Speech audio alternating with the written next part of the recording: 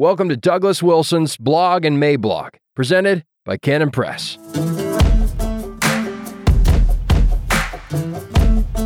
A daisy chain of non sequiturs, July 25th, 2022. So let us talk for just a moment about Christian nationalism, not the bee, and me. A couple weeks ago, I made some headlines, just like the man with the corduroy pillow.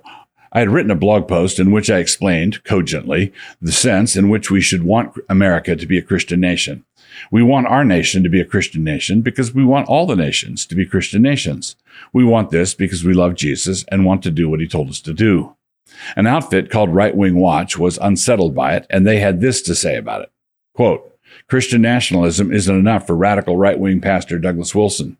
Quote, how many of these Christian nations are there supposed to be? No set numbers given, but the simple answer is all of them. All the nations of men are to be brought into submission to Christ.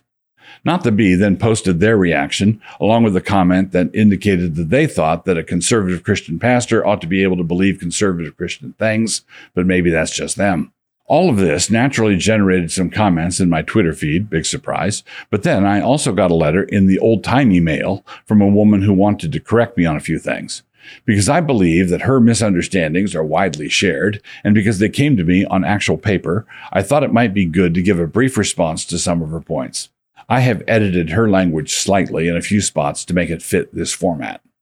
Quote, it makes no sense to say that any religion, Christianity, Muslim, or whatever, should govern a nation just because that is what you want, ... It is all about our personal spiritual belief, and while that may give us comfort as individuals, none of us can force our faith on others, close quote.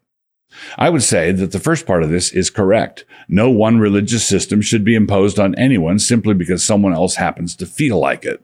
Our feelings are neither here nor there.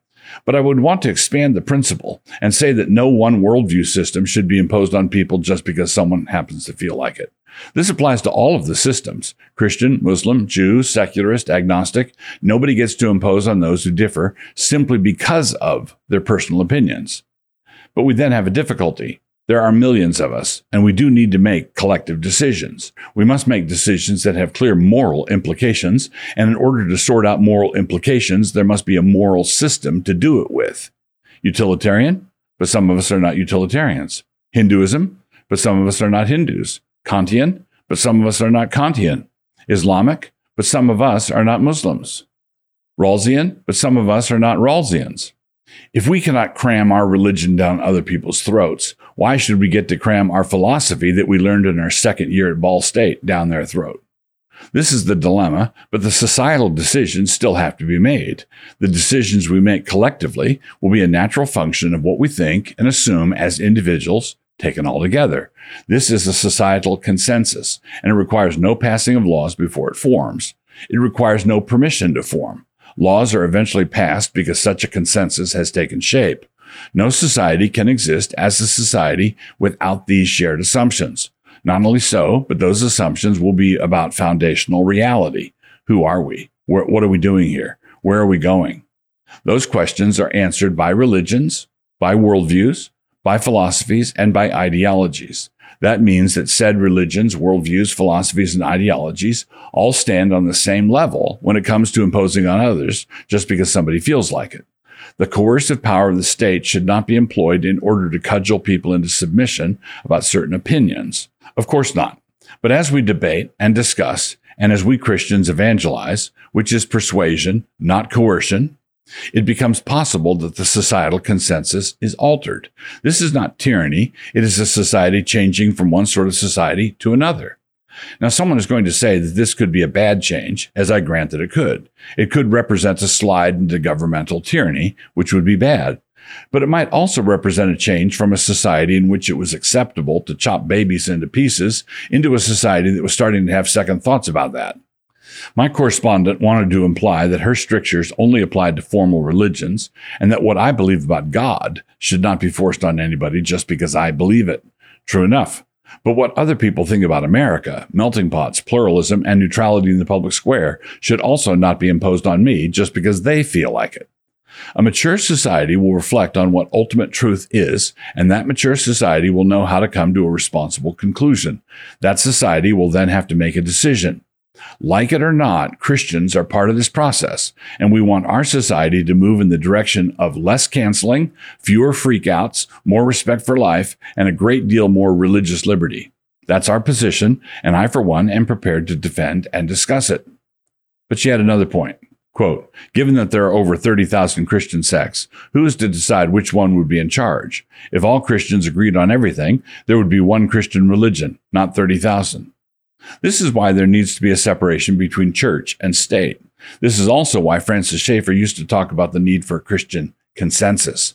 That Christian consensus for public policy would have nothing to do with modes of baptism, would have nothing to do with the debates between the supra and infralapsarians, would have nothing to do with eschatological debates pre, post, or ah. A Christian consensus would provide us with a framework that valued religious liberty, that treasured the dignity of human life from conception to natural death, that insisted on the rule of law, and that did not keep sending the kleptocrats to Washington in order to watch out for our best interests. In other words, Christians do differ on what kind of songs we should sing in worship, how much water should be involved in baptism, whether God foreordained all that happens, and so on. We do differ on that. We don't differ on whether giving puberty blockers to 10-year-olds should be a thing. Quote, what about all the folks out there who are not Christian? America is a melting pot of many religions, and there are also many non-believers. Chaos would be the result of any kind of government by religion. Just look at Afghanistan. What you want is not beneficial. It is pure selfishness. Close quote. The reason America became a melting pot in the first place is because a Christian consensus built a wonderful place of opportunity such that many non-believers desperately wanted to come here. The Christian consensus built a country that was attractive to non-believers. When there was a Christian consensus in America, it was not Afghanistan, and it was not chaos.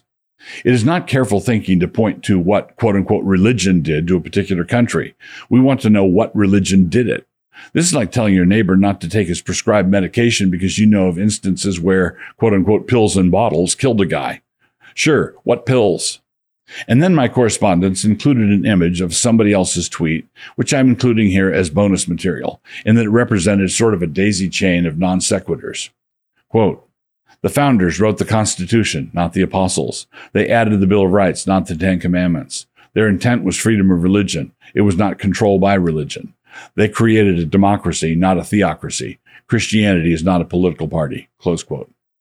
Nobody said that the apostles wrote the Constitution, but they did write the world in which the Constitution was written.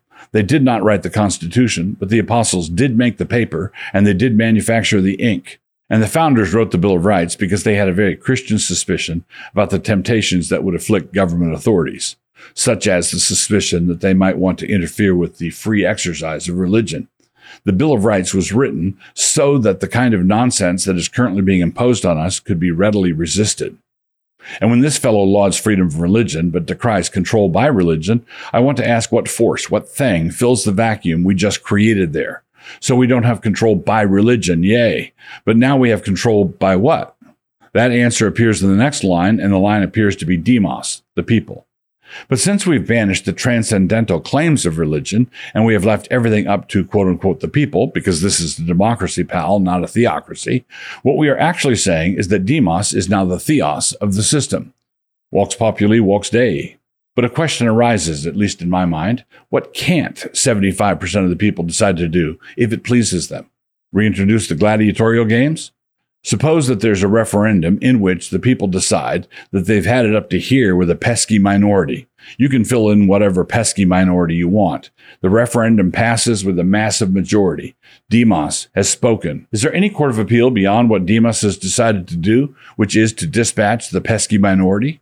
If a man with an open Bible stands up and says, you cannot do this vile thing, will someone tap him on the shoulder and say, freedom of religion, not control by religion?